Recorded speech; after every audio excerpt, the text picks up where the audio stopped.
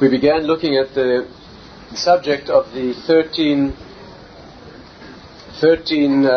Ikrim, the 13 fundamentals or articles of faith that the Rambam composed, and we said we tried to work through that list of the 13 and understand as much as we can about it. So let's just put ourselves back into the picture, and by way of a very brief revision for those who've just joined us, we said this, that there are 13 so-called roots or fundamentals that the Rambam, Maimonides, makes explicit in one of his works, commentary to the Mishnah and Gemara. The most familiar statement of these 13 is the one that's, just for convenience, we're using that, and that is a rephrasing of those 13 into sort of doctrinal or creedal statements. I believe with perfect faith, ani ma'amin be'emunah shlema.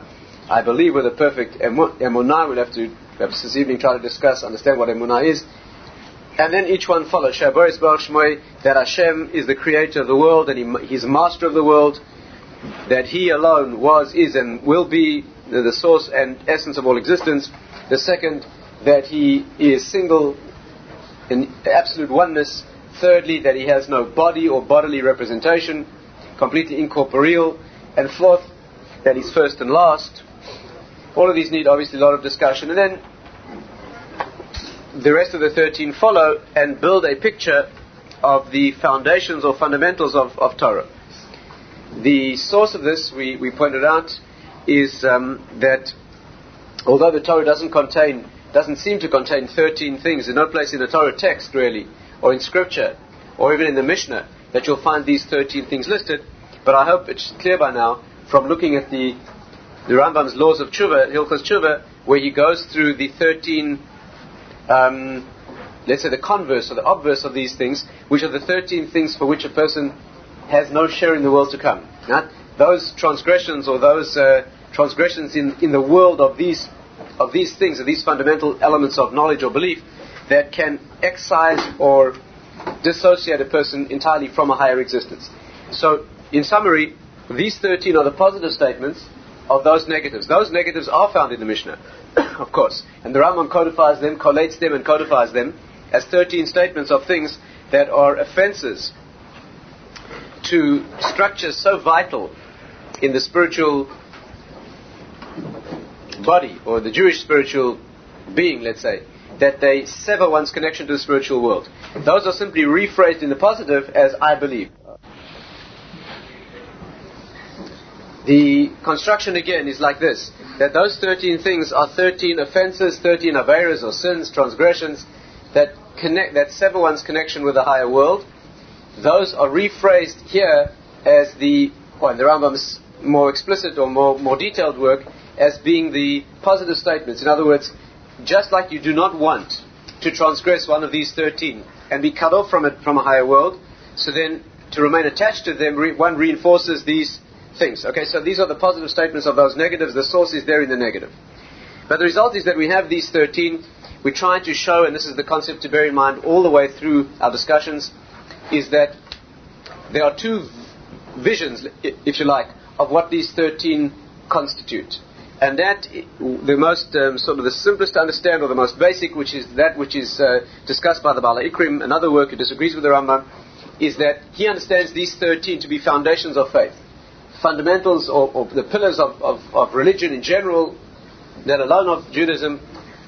And on these foundations, the whole structure rests. The Rambam is not learning that these are fundamental to religion. In other words, the simple view is that before you can discuss the concept of religion, meaning that there's a creator or master of the world, and he gives instructions or commandments, and you're obliged to follow them, you need, before that system can be put into place, you need to know that there's a creator, that you have responsibility, that he commands you, and that there's consequences of observing or not observing those commandments. That is why these 13 exist. They are the framework or the structure that makes such a relationship possible. The Rambam's opinion is not like that. And we raised all the questions and difficulties with that approach. The Rambam's approach is that these 13 things are not fundamental in the sense that they make religion possible, although obviously they do that as well. But his concept is a completely different, a much deeper concept. Yeah, these things carve out or create a spiritual space. These carve out or create the notion of what Torah and mitzvahs are. These things create, if you like, the space where the Jewish soul exists. Not only the possibility of religion, but the building of a higher world. You know, one beautiful way to see it, we didn't speak this out clearly, so let's try and look at it, is that what is the logic behind these 13? You go through these 13 things and you ask, what is the logic? Why each of these present in the list? If you hold like the Baal HaIkrim, then as he explicitly states, you don't need all 13. All you need is the notion of Hashem's existence, God's existence, the notion that He speaks to you, that Torah min hashamayim, as we said, the Torah was given, and reward and punishment. That's all you need. You've said it all. Once you say that there is a source, He communicates with you and gives you a sense of your responsibilities, and that's important and has consequences, what more do you need to say? That's completely adequate for the foundation of religion. So what are the rest of these 13 doing? But the Rambam's notion is that these 13 create a spiritual world. They attach you to a spiritual world. And if you go through them with that concept in mind, you notice right away that each of these form your connection to that world. The easiest way to see it is if you look at the source of these, which is the negative statements, you see that those are one's severing of oneself from a spiritual world. If you don't believe that Hashem exists, and the first 4 of them are really fundamental and essential elements of the notion, our notion of what Hashem is incorporeality, is absolute oneness, etc. If you don't have a share in that, that means if you deny that, then how do you have a share in that world? Your existence in that world is nothing other than your construction of that world.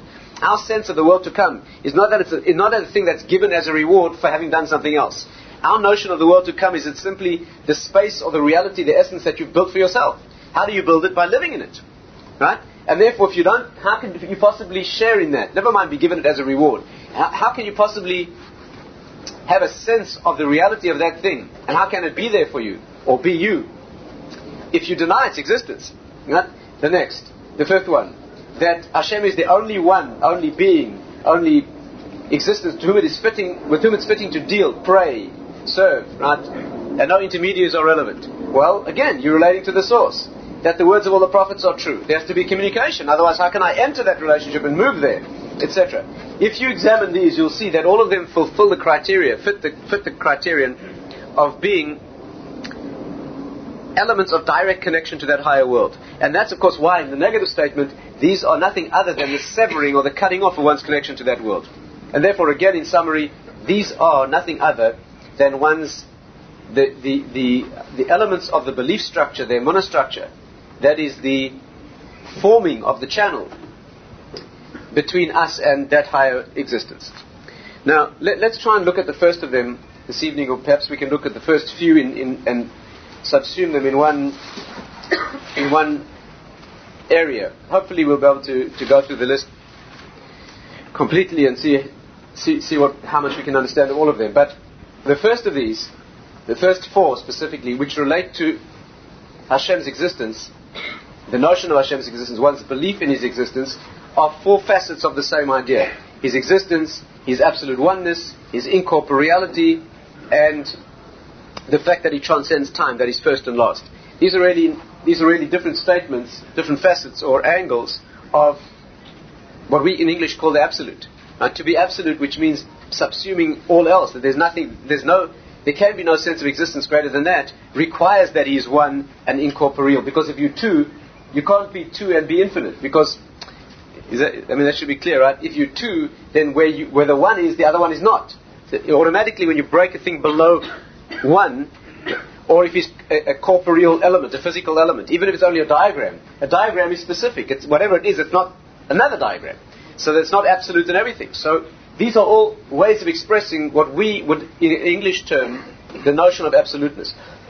This notion of Hashem's existence, which transcends everything else, is the root of this mitzvah. This expressed in mitzvah terms would be what we call emunah, faith. Let's discuss the first of the mitzvahs, which is the mitzvah of the English word faith is inappropriate, so I'll try and show that or share that with you. But for want of a better word, let's talk about faith. I think we ended off last week, if you remember, by pointing out that all 13 are really nothing other than the establishing of a connection with Hashem's oneness. Right? If you remember, we said that the clue to that is that, first of all, before you get to clues, each one of these is a direct connection with that absolute oneness with which he begins. But the clue in it is that there are 13. And we tried to study together last week the idea that 13 is always a clue to a oneness. Right? 13 in Hebrew, for example, the gematria of the word echad adds up to 13. The word that says one in Hebrew has 13 elements. The word itself adds up to 13. All things that are differentiated things that bond into one thing are 13. For example, the word love. The Hebrew word ahava, right, which means really giving. The word ahava is based on hav, which means to give. There is a complete giving, right, of self to another, so that self is lost, so that the two become one, which is what really love drives towards. So the word ahava in Hebrew adds up to 13 as well, right? And we pointed out many of these correlations. In other words, whenever you come across the idea of 13, the classical one in Kabbalistic thinking or in the Maharal's thinking is that the complete borders of a three-dimensional world are always 12, and the unity of them is the 13th. A cube, which is the idealized expression of a three-dimensional world, a cube has 12 lines that surround it. What in the Kabbalistic works are called the Yud-Beis Kavei Alachson, the 12 meridia of reality. A cube has this room has 4 lines around the top, 4 lines around there, and the 4 lines that connect those two of 12 limiting dimensions of a cube are 12. The 13th, of course, is the fact that all those 12 bond into one thing. They're not 12 things that are dissociated from each other, right? The 13th is always the unifying place, the unifying element where 12 bond into one. And any time you find 13 things that are not accidental, it is always an expression of oneness. The oneness that these 13 express is nothing other than the first one. Torah always works in such a way that the first contains all that comes thereafter, just like a conception contains all the genetic information that will be expressed throughout the process that comes thereafter. And therefore, all of these 13 are nothing other than facets of the same jewel, which is stated in essence in the first one, which is that Hashem exists. That is the creator and master of the world, and that He alone does, and will do everything that is done. Right? His absolute existence. So the mitzvah, if you turn that notion into a mitzvah, it's the mitzvah of emunah. The mitzvah to, for want of a better word, to believe. Let's try this evening to study that mitzvah and see how much we can understand together. There are many questions. We'll only have time to begin the discussion. There are many questions relating to emunah. The first, obviously, is perhaps the most simple, is how it can be commanded. How can you command an attitude or a state of mind? That will lead us to further questions like love of Hashem. Right? It's also a mitzvah, just like it's a mitzvah to fear Hashem. It's also a mitzvah to love Hashem. How can you command love? How can you command an attitude or a state of mind? How can you, let alone love, which has a rich emotional content or overlay, how can you command a state of mind? How can you command belief? If you don't believe, what are you supposed to do? Tell yourself that you do? That's surely not belief. So how can you command belief? That needs to be, it's a difficult question that needs to be understood. You know what's interesting is that the first of the 10 commandments, which correlates with this, does not state a commandment to believe. The first of the 10 commandments, and this is already the beginning of an answer obviously, the first of the 10 commandments, which states Hashem's existence, simply states His existence. It does not say like the others do, you shall do this or you shall not do that. It simply says, Anochi Hashem Elokecha, I am Hashem. I am God. Right? We'll have to understand more deeply why that commandment is not phrased as a commandment. Yet it is. It's a well-known debate between the early authorities, in fact the Rambam himself and others, about whether that is the first of the mitzvahs, or it's a precursor to all the mitzvahs and subsumes all of them. There's a debate about whether the first of the mitzvahs, whether that statement, I am Hashem, is a commandment to believe, but not phrased as a commandment, or it's not phrased as a commandment because in fact it's not a commandment. It's the basic territory within which commandments can be given. The two positions are this. The first commandment is that relating to Hashem, to believe in Him, and from there all else follows. Why is it not phrased as a commandment? Needs to be discussed. The second attitude is that is not a commandment. It is it is the foundation or the space, if you like, within which commandments exist. You can't deal with commandments unless you have related to a commander. But unless you've accepted that He is, you can't talk about commandments. And therefore, before you can say, thou shalt, right? How can you even say, you shall believe in me, if I don't yet believe in you. First, the fact of his existence has to be established before commandments. Right? Obviously, these two attitudes overlap each other, and we need to think them through. But that is where it begins. So, with this strange or paradoxical or chimeric notion of Hashem's existence being before commandments and being the first of the commandments, let's see if we can try and get a bit of clarity on this very difficult area. And hopefully, out of the discussion will come a deep understanding of how this can be commanded, if it is commanded, and it's certainly an obligation, whether it's phrased as a commandment or not, whether it's a precursor to the mitzvahs or not. It is certainly not only an obligation, but it's the root of all the Torah's commandments, and more specifically, it's the root of all positive commandments. Every time you fulfill a positive command, or more accurately, every time you fulfill any commandment, you're also fulfilling this one. Because obviously, any time you obey a commandment, you're also asserting your belief in the one who commands, right? And therefore, it subsumes all the others. Now, the avenue of access to this, now we have to do some very hard work together, because obviously when you're talking about the root of everything that it is that we're required to relate to and to follow, obviously we're dealing with a very challenging area. Right? This is not just a detail, this is really everything. So, let's try and put our heads into it. Many, many difficulties, to make matters worse, we live in a generation, in a context where this is very unpopular. Belief, especially what's regarded as blind belief, has a very fundamentalist, non-intellectual connotation, and it makes the Western mind uneasy. And what passes for belief is very often simply, a bamboozled, superstitious attitude. It's a very, very difficult place to be. So let's ask a few questions about the notion of emunah, of belief, and see if we can work out something together. First of all, this thing that we call emunah, that we call what we translate in English as faith, if it means belief, right, or faith, the connotation in English of that is something blind, something that you cannot know. Now, when you say you believe in something, you don't mean something that you know. Because if you knew it, you wouldn't believe. Again, there's a conflict here between the concepts of knowledge and belief, right? Let's get that clear. If you know something, you don't believe in it. Right? In English, the concept of belief specifically relates to that which cannot be known. What's on the other side of that wall is a question of belief, because I can't see it. But what's on this side of the wall is a question of knowledge. I don't believe that you're sitting in front of me. It's an inappropriate word. Right? I say, as far as I can know anything, that is what I know. So the question becomes this: if belief is unknowable, if you're required to believe, meaning to relate to something that's ultimately unknowable, what sense does it make? What sense does it make? Why should I do that? If you can't prove it to me, if there's no fundamental proof, then many problems arise. One is, why should I believe in it? On what grounds are you going to tell me? I'm a person beginning in my Jewish exploration. I'm a child. And you tell me I'm obliged to believe in God, and I don't yet believe. So on what basis should I believe? If you can't demonstrate it to me, then on what basis should I believe? Let's put it even more strongly. Let someone comes up with a competing claim, and they say, well, no, you should believe in this. And they can't prove that either. Well, why is yours better than theirs? If you can't demonstrate yours, and degrees of demonstration aren't really relevant here. In mathematics, if a proof is not 100%, it's not a proof. In logic, if something is a 99% proof, it's not a proof. It may be, interesting, it may be worth studying further, but it's not a proof. So if you can't demonstrate what it is so then why should you believe, to put it even more bluntly, in Judaism? Right? Even if you're Jewish.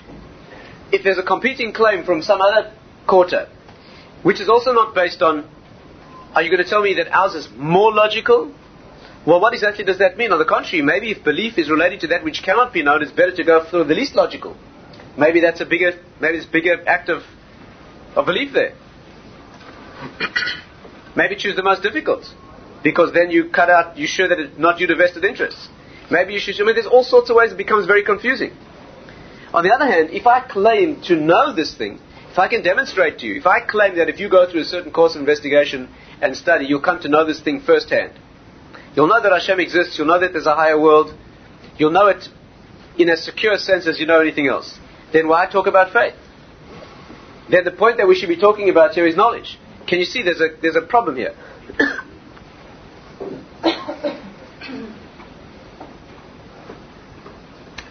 So let's try to define the correct attitude to this. The Jewish attitude is as follows. That at the first level, there's one more problem as well, of course. And that is that since in other languages, like in English, we translate this notion as belief, meaning relating to that which is essentially unknowable.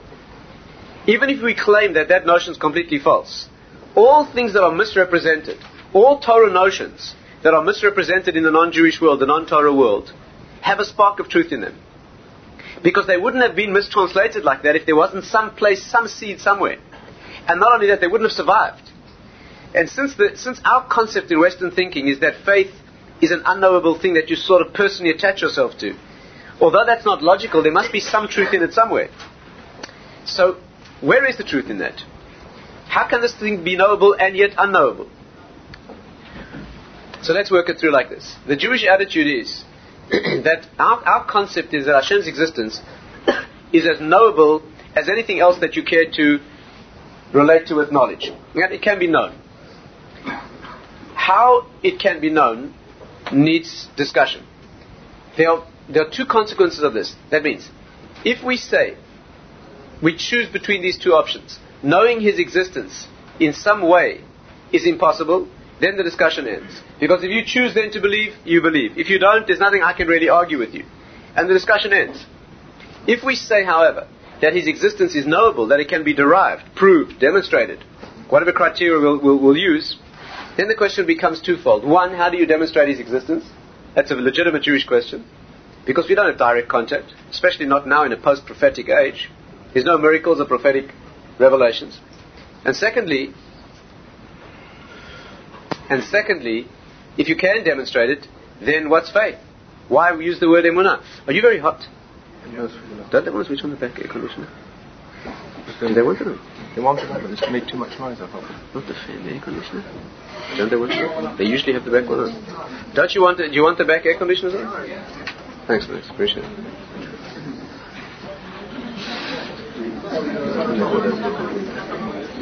Yeah, maybe. Open them up completely. What?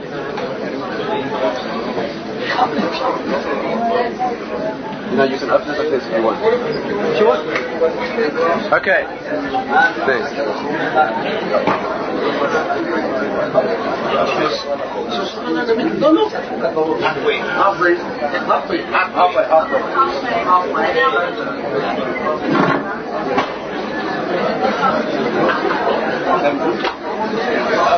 Okay, right, let's try again. Okay, this is a difficult enough subject at the best of times, and we need to concentrate, and I'll speak fast, okay?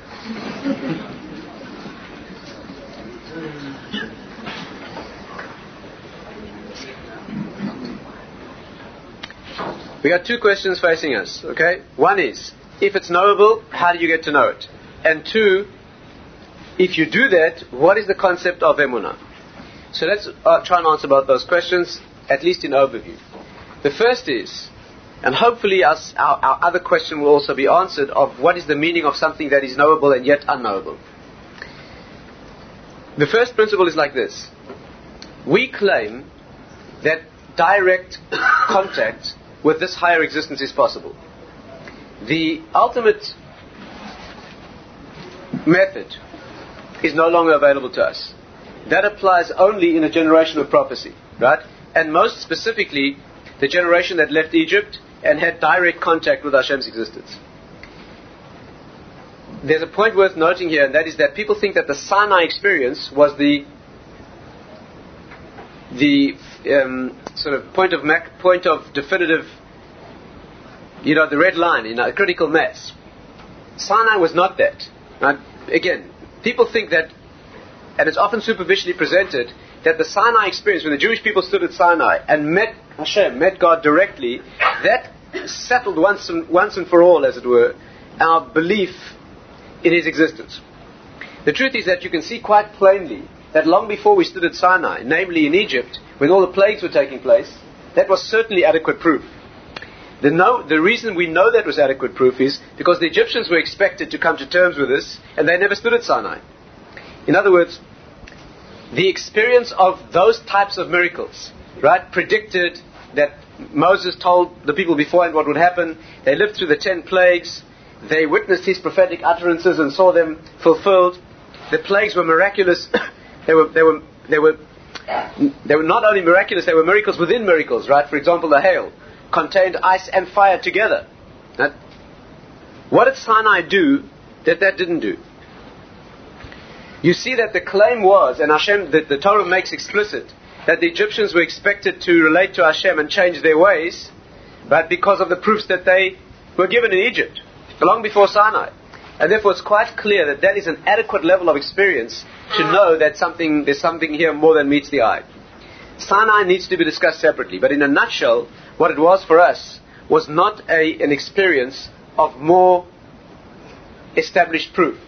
Right? We didn't stand at Sinai and meet God, meet Hashem personally, in order to prove to us that He exists. That had already taken place in the Egyptian experience, during the Exodus and prior to that, and at the splitting of the sea. On the contrary, it says that at the splitting of the sea, the lowest of the Jewish people saw more than the highest prophet ever saw subsequently. Now, they saw through all 7 layers of the spiritual world. What Sinai did was an entirely different thing. What Sinai did was establish for us the nature of our relationship with Hashem, its intensity and its special nature. It was not to establish the fact that He exists. What the Egyptians had, right, that we had, was a connection with His existence. What they did not have, that we had, was a completely different relationship with Him, that no other nation has or ever will have, right, which is that particular brand of closeness, and responsibility, which is what it means to be Jewish. And that's what Sinai established. It's true that we met Him personally there, and heard Him speak personally, as it were, as opposed to see miraculous proofs beforehand. It's true that that's a much higher voltage, but both of them are above the critical mass, above the red line. And therefore Sinai is a whole completely different story, and perhaps when we get to understand the fundamental principle of the so-called chosenness of the Jewish people, and its corollary, which is genuine anti-Semitism, we'll be able to understand that a bit more deeply. So let's go back to our main track. What is the proof of Hashem's existence? One, having met Him or seen proofs of His existence. That doesn't apply today anymore. The second is so-called scientific derivation. Right? That means that we say, and all our classic sources say, the Rambam himself deals with it, all the way to the Kuzari, which is written only a few hundred years ago, that an objective examination of the world will yield the conclusion that it has a creator. Right? Now, of these two lines of thinking, which is the more reliable? The first. That means going back to Sinai and beyond. Right? If you ask, formally from a Jewish perspective, what is the best proof that we have, or what's the fundamental pillar on which knowledge of Hashem's existence rests in our generation? It's the transmission by our forefathers throughout the generations of what happened at Sinai. Right? That's a definitive statement of how we know it. You realize immediately that brings into existence 2 elements. One is what Sinai and all the miraculous events around then were, and secondly, can we trust the transmission throughout history? That's another problem. Okay? Those both have to be discussed. And then there's the second element, which is the so-called objective or scientific reading of the world. Without great detail, let's just cover those only in outline for this evening. We want to get specifically to the work of Emunah, which is beyond this, but let's just, without doing full justice to them, let's just point out the direction. The first is the experience that the Jewish people had of meeting Hashem personally. And added to that, the veracity of the transmission of those events throughout history. This we can't examine fully this evening. There are many books, not only the classics and translations of the classics, but there are modern works as well. You're welcome to, I'm happy to make the references available. Some are available here. And you can think these things through together. Perhaps the central, most recent work is the Kuzari, which goes through the historical argumentation, what's called the historical verification of these things, examines the notion of the plausibility of its having been fabricated, examines that openly. Professor Gottlieb has a book on the subject which goes into very great detail, and you can explore that subject, to the level that you feel you'd like to. But in outline, the subject is, the structure of it is, we met him and we can trust the transmission. Now, we need to examine what that meeting was and how we know we can trust the transmission. It's a question, it's a valid question, needs to be established. The second area, which is less reliable, but also valid, is that if you examine the world objectively, you come up with the conclusion that there's something that transcends the world. This is most famously known as the argument from design. There are many ways of doing this, and you'll find these arguments not only in Jewish sources, but in secular philosophy, dealing with the possibility of the notion of God's existence. What are the proofs that have been attempted and set up? These are well-known arguments. I'd just like to point out one feature of these discussions, because that is critical for our understanding of the faith dimension. And that is that if you examine all the arguments that are purported to be proofs of a higher existence, they all have one common characteristic, and that is they're all proofs by exclusion. Okay? They're not proofs by derivation. Let's just understand the significance of that. You know, in logic, there are two forms of proof. One is proof by derivation, and one is proof by exclusion. Proof by derivation means you take something that you can derive and demonstrate, and once that's firmly established, you use it to establish a more complex theorem or theory, right? When that's established, you can proceed building on more fundamental issues, more complex issues. That's how you derive the complexity that you hope to reach. The other and equally valid method of demonstration of proof in logic is to prove a thing by exclusion. The nature of that is, you say either A or B must be true, assuming that there are only two possibilities. I can't begin to approach A. I can't derive it or prove it, but I can show that B is false. If you can show that B is false when there's only A or B possible, you have surely demonstrated that A is true. I mean, you accept that? That's a basic technique in maths or in logic. All proofs of Hashem's existence are that kind of proof. They don't attempt to derive it. They attempt to show it by exclusion. Let's just take the obvious example, the argument from design. The famous argument from design, which you find in many non-Jewish sources as well as in Jewish sources. The Talmud has examples of this, and virtually all generations thereafter have embellished it. And in the non-Jewish world, the famous name attached to this is William Paley, an 1800s minister, as it happens. His argument was, if you're walking in a wasteland and you find a watch, a clock, one of these things, you would immediately know that somebody had left it there. It would never enter your head that it had put itself together by accidental, movements of wind, and that's just inconceivable, right? It would be as sure a declaration that a human being had been there, intelligent designer had been there, right, as having seen an intelligent designer yourself. Because it's inconceivable that something with this level of complexity could have got put together by itself. Now, the world's complexity, or even a small part of the natural world, is so much more complex than this thing that it should be equally clear that it didn't do itself. Okay? One of the most famous expressions of this in the modern age is Fred Hoyle, as a Nobel Prize-winning physicist, British physicist. His famous statement is that he puts it this way: the formation of one enzyme by accident, with all the favorable conditions that the evolutionary biologists try to set up, he said is far less likely, incredibly less likely, than a tornado sweeping through a junkyard and assembling a 747.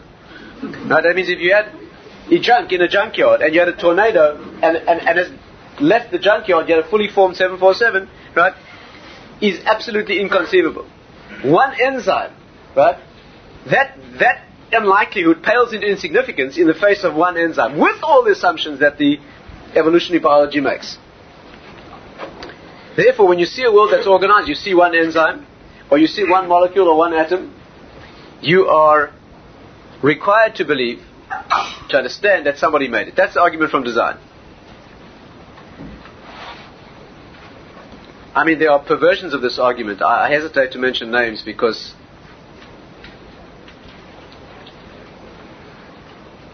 but there's a present-day professor at a certain university not so far from here, just west of here. And his name is? who's written a series of books disproving evolution, so-called. He's a professor of the public. The designation of his chair is professor of the public dissemination of. His professorship is not in the science itself, although no doubt he is an expert, but it's in the public teaching or dissemination of that wisdom. And he's a very articulate writer, and he writes books on why evolution must, proving evolution, and disproving any religious option or alternative. The way, in one of his most famous books, he says that what we need to explain is complex structures. When you see complex things like animals, or biological systems in general, or enzymes, etc., those are so complex they could not have arisen by themselves. Therefore, we need to invoke some mechanism of their having come into existence, and the mechanism he claims is evolution. Right? But we well know, as I do, evolution only deals with biological structures. For example, one of the critical problems with evolutionary theory is doesn't explain how biological structures arose in the first place. For example, genes.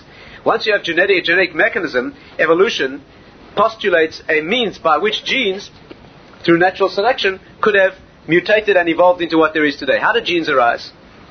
How did genes arise in the first place? But more than that, how did biological material arise in the first place from inanimate, right? So he deals with it like this. He says that all that needs to be understood is complex structures. Simple structures don't need to be understood. Simple structures, simple things don't need explanation.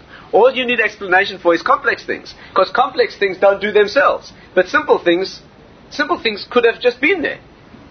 So he says, and therefore you don't need to deal with things like the moon. He says, the moon's a simple thing. So he says, the moon's simple. It's not complex. The man just lost his head. I mean, one molecule of whatever the moon's made of. Do you know one molecule of matter? It's in one atom. The other secrets that they're unlocking in one atom. The forces that hold the nucleus, they're stupendous. That doesn't need explanation. The physicists, his friends, he's a biologist, his friends, the physicists, are driving themselves crazy these days. Literally driving themselves insane with the miracles of quantum mechanics and how the parts of the atom hold themselves together. There are unfathomable mysteries there. But he says, well, those are simple things. You don't have to explain that. They just are. Now let's get busy explaining the complicated things like amoebae and worms and professors of biology. Those are complicated. So, everyone agrees, even the biggest enemies of religious thinking, that complex things need explanation. They do not arise by themselves. They don't claim that complex things arise by themselves. They need a mechanism. And therefore, the simple phrasing of the argument from design is, if you see a complex structure, it implies that it was designed. A designed object implies a designer. Okay? But listen carefully. What's important to grasp about this argument is that it's an argument by exclusion. Do you see the designer? You don't see the designer. The argument goes like this. Organized things don't happen by themselves. Right? That means, is this world that you look at a random, chaotic place? Is one atom random or chaotic? Or is it incredibly, exquisitely machined? Right? And precisely, well, it's certainly not random. So then if the world's not a random place, if the world's a highly organized place, and organized things don't do themselves, what's the conclusion? Somebody or something must have done it. Do you understand? But it's an argument by exclusion. It's not we derived Hashem's existence. All we said was, there's a structure here that doesn't seem to have done itself. Implying, okay, now, there's one feature of arguments by exclusion that is essential to grasp, and it's this. The big difference between an argument from derivation and an argument by exclusion is this. When you derive a thing, when you come to know something by derivation, you understand it. When you prove something by exclusion, you just as surely know it's true, but you haven't got a clue what it means. Do you understand? If I take B, I have A or B, and I choose to derive A, I'm able to derive A from its first principles. And finally I arrive at A. I understand what A is. After all, I've built it up from its components. But if I can't prove A, all I can do is disprove B.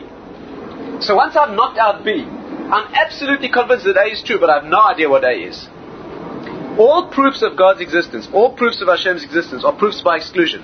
That any alternative is unsupportable, weak, incredibly statistically unlikely, etc., etc., etc. But what it leaves you with is no knowledge at all of what he is. Is this clear? And that's where emunah comes in. That's where the faith dimension comes in. Faith doesn't mean believing without any basis. Okay? Are you with me? Relating to that which I do not know at all. But I know it must be so because I excluded the options. There's a faith dimension there. That means, you see, if you have personal contact with it, then you don't call it faith. That's knowledge. You have no personal contact with it at all. You have no point of contact with it. Only a knowledge that all the others are not possible. Then you have to turn around and say, I choose to move there. That's an act of faith. Let's try and think this through. Let's do it by stating the next step of our argument.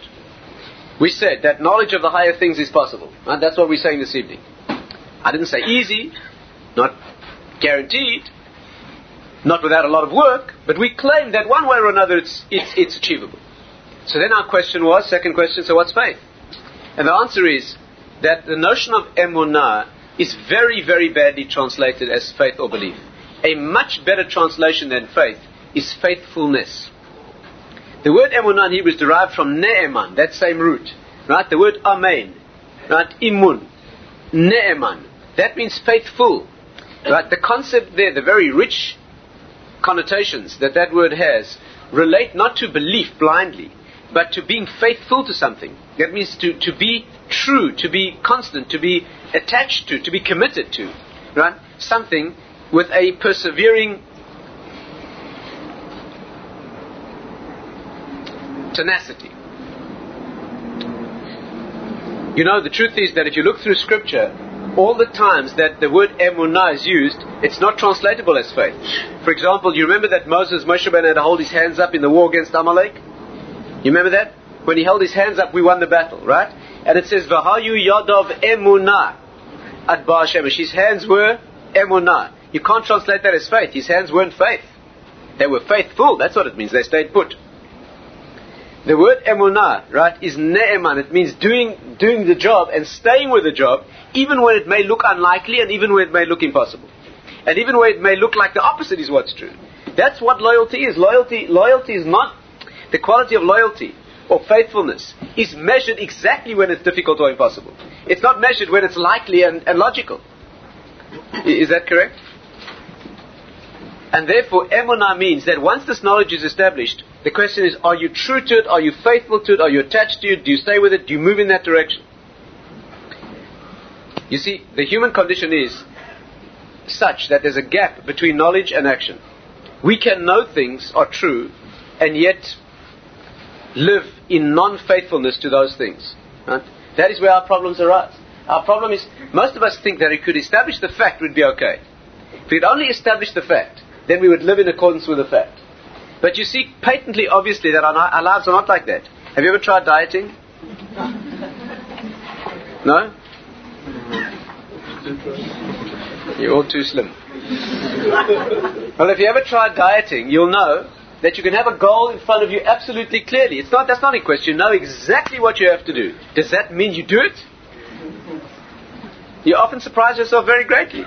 Right? And sometimes the thing can be absolutely clear and you act in complete discordance with the knowledge. You're not faithful to the knowledge. Knowing a thing is no guarantee that you live up to that. You live up to it. The challenge, there are two challenges. One is to get the knowledge, and the second is, now that you know it, will you do it? Will you commit to this thing? Right? People mistakenly think that if only I knew it for sure, I would automatically be committed. But it's not like that. Most of our problems in life are exactly with things that we know we should be doing. We have other problems too in the realm of doubt. That's another big issue. But do not think that if you had the knowledge, you'd be automatically committed. It's not like that at all. Emunah means being attached to it, right, and going and staying with it.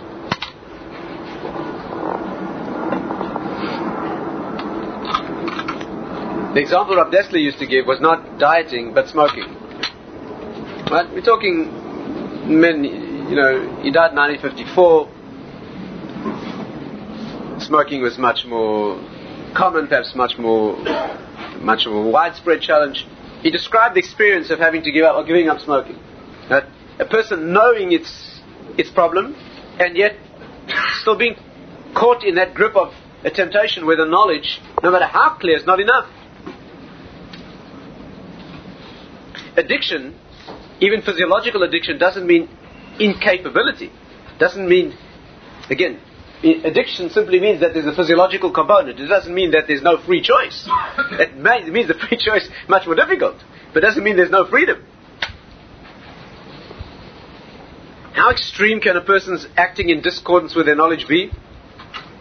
I think I once mentioned, I don't remember who was here at the time, but I once mentioned an experience I had personally with an extreme example of this. Was a patient I personally happened to be, a patient in a hospital I personally happened to be connected with, who was a man who had a genetic problem, which is not that uncommon.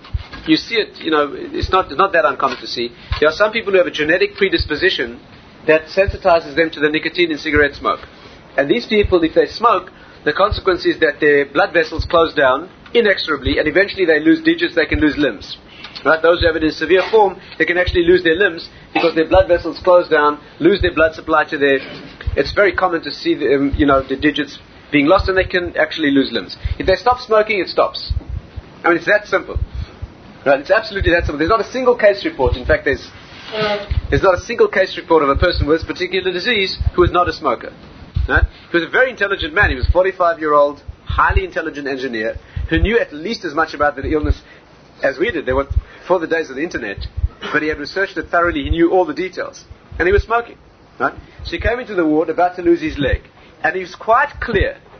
And he was not deranged. He was a highly intelligent individual. He knew that if he carried on smoking, he would lose his leg. He carried on smoking, we had to amputate his leg. The next time I saw him was a year later. He was being wheeled down the hospital corridor in a wheelchair with no legs, still smoking, with a threatened arm. Now, you have to ask yourself,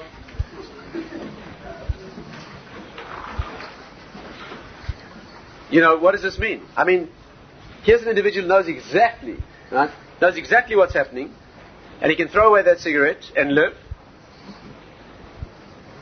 be normal, walk, or he can carry on smoking and pay this price.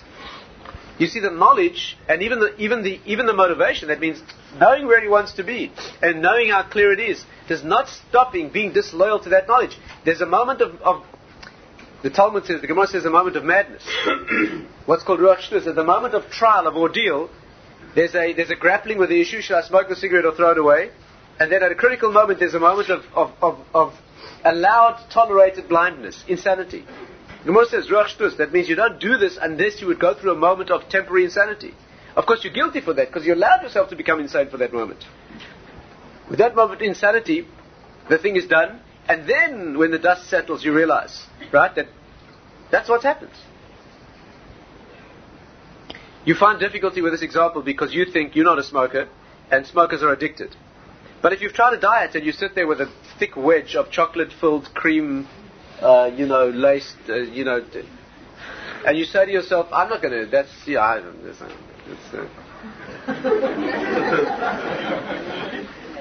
See, my self-respect and my image and my, it's much too important. I'm not going to. A 10-year-old wouldn't fall for that. And about 2.5 seconds later, you're looking at a plate that is not crumbs, but like polished. So the question is, what are you going to tell me? Addiction? What do you want to tell me? Addiction to the point of involuntary, psychotically deranged. What? That's what happens. What happens is you look at this thing while you're sane, and suddenly there's a moment of insanity. Complete insanity, detachment, complete dissociation. And then when you come to your senses again, but you allowed it to happen. Emunah means, it doesn't mean belief. Emunah means ne'eman, it means being loyal to that, knowing it and keeping it clear all the time and staying with it. That's what it means. And therefore, we don't translate emunah as faith. We translate it as faithfulness. That means, step one, get the knowledge. And of course, while you're getting the knowledge, and it appears more and more likely by an objective study of what Torah has to say, so then to that extent, one should be more and more hesitant about doing things that are not acceptable. One should become more and more loyal. Until eventually one arrives at a status of whatever degree of certainty you need. What level of statistical guarantee would you like? You have to make action appropriate. When you get to that stage, action becomes appropriate. Now you think it's guaranteed that you'll take that? No, not guaranteed at all. Not at all guaranteed. And that's the test of greatness. The test of intellectual greatness, of wanting to know. That's how doggedly you pursue the attempt to get the knowledge. The measure of character greatness is after the knowledge has been gained, after clarity is gained. The measure of character greatness is how tightly do you stay attached to that. And that's what we mean by emunah. Let's try and just add one more layer to this, and we'll stop there. Where is the blindness? What is the nature of this blindness? Where do they get that notion from? Why do they translate it as a leap of faith, as blind? Where did it come from? If it's that simple, that it's simply getting the knowledge, go to a few lectures, go to these seminars at which they demonstrate, right, the impossibility of Torah being false. There's some very convincing presentations you can go through. There are some organizations I don't know if you've been on some of these seminars. There are modern organizations that specialize in putting across very convincingly a number of things that are extremely difficult to falsify or to disprove, right? That's the first step. The second step is after you get to that level of awareness, then there's a measure of character, which is you attach yourself to it. So where's the blindness? But the truth is as follows. And this also is badly misunderstood. There is no absolute proof. Let's get that clear. There's no absolute proof. The most sophisticated seminar you can go to, the deepest study of the Kuzari and all those works, there's no 100% proof. There's always enough of a gap. There's always enough of a gap to allow a temporary insanity when it suits you. That means, don't ever be fooled when people say to you, I can prove it to you. Right? The level of proof that's being discussed here is not absolute. The philosophers will tell you that there's no absolute proof of anything. There's always an accepting of an axiom that comes before whatever it is that you want to prove. And that's true. That's true. There's no doubt that you can raise yourself to a level of very secure, in statistical terms, very secure knowledge that the alternatives are untenable. But 100%, no. There's always the work of the heart that leads you to say, although it's only in my mind 99 or 99.9, right? I'm not going to take that 0.1% that allows me to become temporarily insane. There is always that possibility. Let's face it, you don't see this in front of you and experience it tangibly. In a prophetic age, the ordeal is a different one. But we're not in a prophetic age. In our age, it's not. The truth is, even in a prophetic age, there's no 100% proof. Because even witnessing a prophetic experience, you could, it's false prophecy after all. There's this way out, there's that way out. It's not 100%. And let me share with you the way it expresses itself. The way it expresses itself is that you can start with knowledge, but the imperative that moves you in the direction that the knowledge suggests, there's always a darkness. Right? Let me try and explain it this way. The faithfulness that is required to move to the destination, there's always a blindness as to the destination. Try and put it this way. When people are tested in faith, right, which means tested in the degree of their attachment to these things, the test is always built, the classic Jewish test is built in such a way that the knowledge of the origin and what must be done is clear. But where it will end up and what it means is always unknown.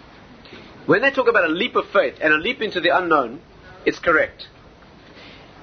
The classic exposition, the classic perhaps example of this, is if you look back to the classic ordeals in Torah, in Scripture. Take Avraham Avinu, for example. So when he's told to go on his journey of self, right? Lech lecha, go to you. The way the Torah expresses it is, Hashem says to him, Lech lecha, very, very clearly, talking about prophetic instruction. You can't ask for more than that. So where's the blindness in his act? Hashem says, go from your father's house, from your birthplace, from your land, to the place, El Haaretz, the land, Asher Arecha, that I shall show you. Where he's going is blind. The nature of the Jewish nature, the Jewish notion of the leap of faith is that leap you must. That you don't leap off into a darkness, into an abyss, where the other side is clouded and you can't see it, without very, very solid motivation. It needs at least the same statistical assurance that stepping out onto a plank or leaping across some chasm in your judgment that you can make it, or the fact that there is another side there, or that the ground that appears there is solid. At that degree, when I take another step, how do I know that the ground that I see is genuine and solid. Maybe it's an illusion. Maybe it's just a clever. Is it 100%? No. But there's enough security in the degree of knowledge that I have to make it, right? That degree of security can be there in the knowledge that I have to leap. But where I'll end up on the other side is blind. Hashem says to him, go, you must. Where to? I keep that hidden. Ha'aretz asher areka, the land that I will show you when you get there, but not before. Why didn't Hashem tell him where he was going? Because our notion of a test is the fact that you set out on this journey to do it because you just bamboozled yourself into a personal notion. You know, the world's view of faith is that it's personal. I choose to believe. You can't argue with that. You want to believe something else? That's fine. Isn't that the attitude? Let's be tolerant, right? You want to believe whatever you want as long as you don't harm me or anybody else. Believe whatever you want. I believe this. So not you saying that what you believe in is completely a figment of your imagination. It doesn't really matter. That's not Torah. Torah is what we talk about believing in. It has to be real. It has to be objective. If I allow you to believe something else and I give you the same credit as I want you to give me in my belief, then I'm actually saying that neither of us has anything objective. Both of us are really functioning what makes us happy. We don't say that. We say to every non-Jew on earth that he has to believe what we believe. We're tolerant of his doing different styles, right? Provided that the styles are consonant with what Hashem wants. On the contrary, we don't look for converts. But we're not tolerant of any belief. The problem is that religion is seen to be a subjective experience. So you want to believe whatever you want. You can believe that it's this or that or the other. That's just as silly as saying, right? Well, I believe that this medicine is going to affect me in this particular way. Let's be tolerant. You believe it'll do this. You believe it. So you're badly mistaken. That chemical, if you take it, is going to do a certain objective thing to you. The spiritual world is every bit as objective as the physical world. It's not a figment of imagination that's subject to what you believe. There's a fact there. But that relating to the fact does not tell you what the next step will be. And therefore the phrasing is leave, and I'm giving you clear instruction, right? That you must leave. But where you leap to and what you will become is essentially blind. What's the reason for this?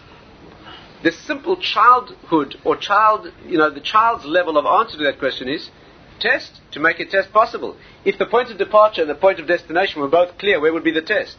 Therefore Hashem tests you this way. He says, here's a point of departure that's absolute. Okay. The question is, point of destination, blind. So you test it. Will you follow it through even though it's unknown? But there's a much deeper understanding here, and that is that the result of faith, the result of correct emunah, is that you reach a place that you could never have seen before. You could never have seen that before. And the reason is because the place you reach is you. The place you reach is the greater you, the more mature, the more expanded version of yourself that you could never have seen while you were the shrunken version. Again, this journey of faith, as much as it's a journey towards Hashem, it's a journey towards the self. You can't project what you will be before you are. I see a disturbing number of very blank. You're just taking it on faith, right? You're talking about a journey to a greater self, to a level where things will be known to you that at present are taken only on faith, right? Assumption, maybe. How can you possibly begin to see what that is before you're there? No? The answer is this. The only way you can ever move to a greater version of yourself is when you're prepared to relinquish the level that you're at now. You have to leap without knowing what you'll be. Because unless you leave where you're secure now, if you live in a world of your secure notions, you're secure. The world is the way it is, and you're happy in it, and you have no courage to move beyond your limitations. Well, then you'll never be anyone different. You can't expect to get to the new unlimited situation while you still maintain your limits. The heroism and the requirement for the process to be blind is that you have to be prepared to break what it is that you are without yet knowing what you will be. That's a heroic act of moving into a blind zone. The fact that you know you have to do it can be clear. But what it means and what you will... If a person is caught in a prism, a glass prism, and you want to show them white light, so you shine strong white light on them. But every time the light impinges on the prism, it keeps breaking up into its colors. No amount of shining white light on them is ever going to demonstrate it until they break the prism. Only when they shatter their world of perception. Only when you shatter your world of perception can you have a new perception. If you keep trying to gain new perceptions in your old world of structure, they can keep getting distorted. Is this clear? If you take a child and try to explain a sophisticated notion to a child, the child will not get a sophisticated notion. They will get a very, very childish, ridiculously distorted view of what you're trying to tell them, because they're shrinking it into they only have a certain place to put it. They can only get it wrong. And therefore Hashem says, go to the greater person you will be, but the only way you can do that is it's blind for you now. You have to move into the abyss, you have to move into that which is blind. One of the emotional components of this, I don't know if you've ever had this discussion, but sometimes you enter a discussion with somebody who claims to be a completely secular thinker. And they accuse the religious mode of being a blinkered, narrow, robotic, safe option. Your life is all mapped out, you just do these ritualistic, things, you don't have to think about it, But me, the secular individual, I'm on a heroic journey of discovery. Right? I go wherever the truth leads. I'm unafraid. You go along these blinkered tracks. You don't have any work to do emotionally, intellectually. Can you see this discussion? You have to understand that the truth is exactly the opposite. It's so important to know this. The truth is exactly the opposite on both counts. The spiritual journey is a journey of going into the unknown. It's not going along the blinkered tracks and narrow, robotic, cloned, ritualistic activity. You can do that, by the way. You can be a very good groupie. You can be a very good robotic groupie in Torah, just like you can in anything else. If you want to be a robotic groupie, be one in Torah. Okay? You shouldn't be. And the truth is, that's not Torah and that's not Judaism. But at least be there, right? Because at least you're going to do what's right. You may be a zombie, but at least you'll be a right zombie. But that's not what we're talking about. The spiritual path involves the heroic ability to break out of where you hold now, even though it's a fearsome thing. It's a fearful and frightening thing. Where will you be? Who will you be? I'm not just talking about the simple level of the Baal Tshuva who has to deny and forsake a level of friends and social activities and family relationships. That itself is a heroic thing. Often it's very traumatic. Very traumatic. A person has to, what for? What will the future hold? Where will be my social and emotional security? Where will I be? It can be a very heroic pathway. But I'm talking much more deeply than that. Talking about within the personal inner world. There has to be a preparedness to relinquish yourself, not only social relationships and activities and entertainment and family relationships and those things, if necessary. I'm talking about the inner journey where you have to be prepared to relinquish who you were before without knowing who you will be. That's a very frightening thing. That's the real spiritual journey. The secularist thinks that the religious individual is going along this blinkered path. There are many so-called religious individuals who do that, but that's not the intention. But let's look at his claim. His claim is that being a secular thinker, he's prepared to go wherever the truth leads. Right? Is that so? If the truth really leads him to a spiritual option, is he prepared to go there? No, he's defined himself already. He's a secular person after all, isn't he? Do you know what he's done, this individual? He's carefully circumscribed the borders of the playing field. Right? And defined them as only that which he can relate to in terms of his own intellect and his own finite understanding. He's defined out of existence the spiritual infinite option. And within that narrow field that he's defined, he says, I'm prepared to go anywhere. That's what he's saying. I'm prepared to go wherever the truth leads. Of course, not into what you feel the truth is. I'm only prepared to go as far as I'm allowed to define the truth. That's not blinkered and narrow. A real seeker for the truth should be prepared to say, well, it appears to me that the borders are here and here, but if I push the limits and I see the borders are more, I'm prepared to go there. You can't define yourself as a non-spiritual, secular, you can't define that possibility out of existence and then claim that you're open to all wherever the truth leads. The real grasp of the spiritual path is that it is a heroic path. It is a path of preparedness to go where the truth leads, because the truth leads there, but wherever it leads you have to go. And that is a blind zone, and it has to be blind.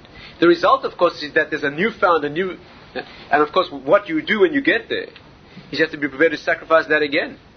There's no end point that's secure, that you've made it. It's not like that. In summary, let's wrap it up like this. The first four of the Ikrim relate to the notion of Hashem's existence.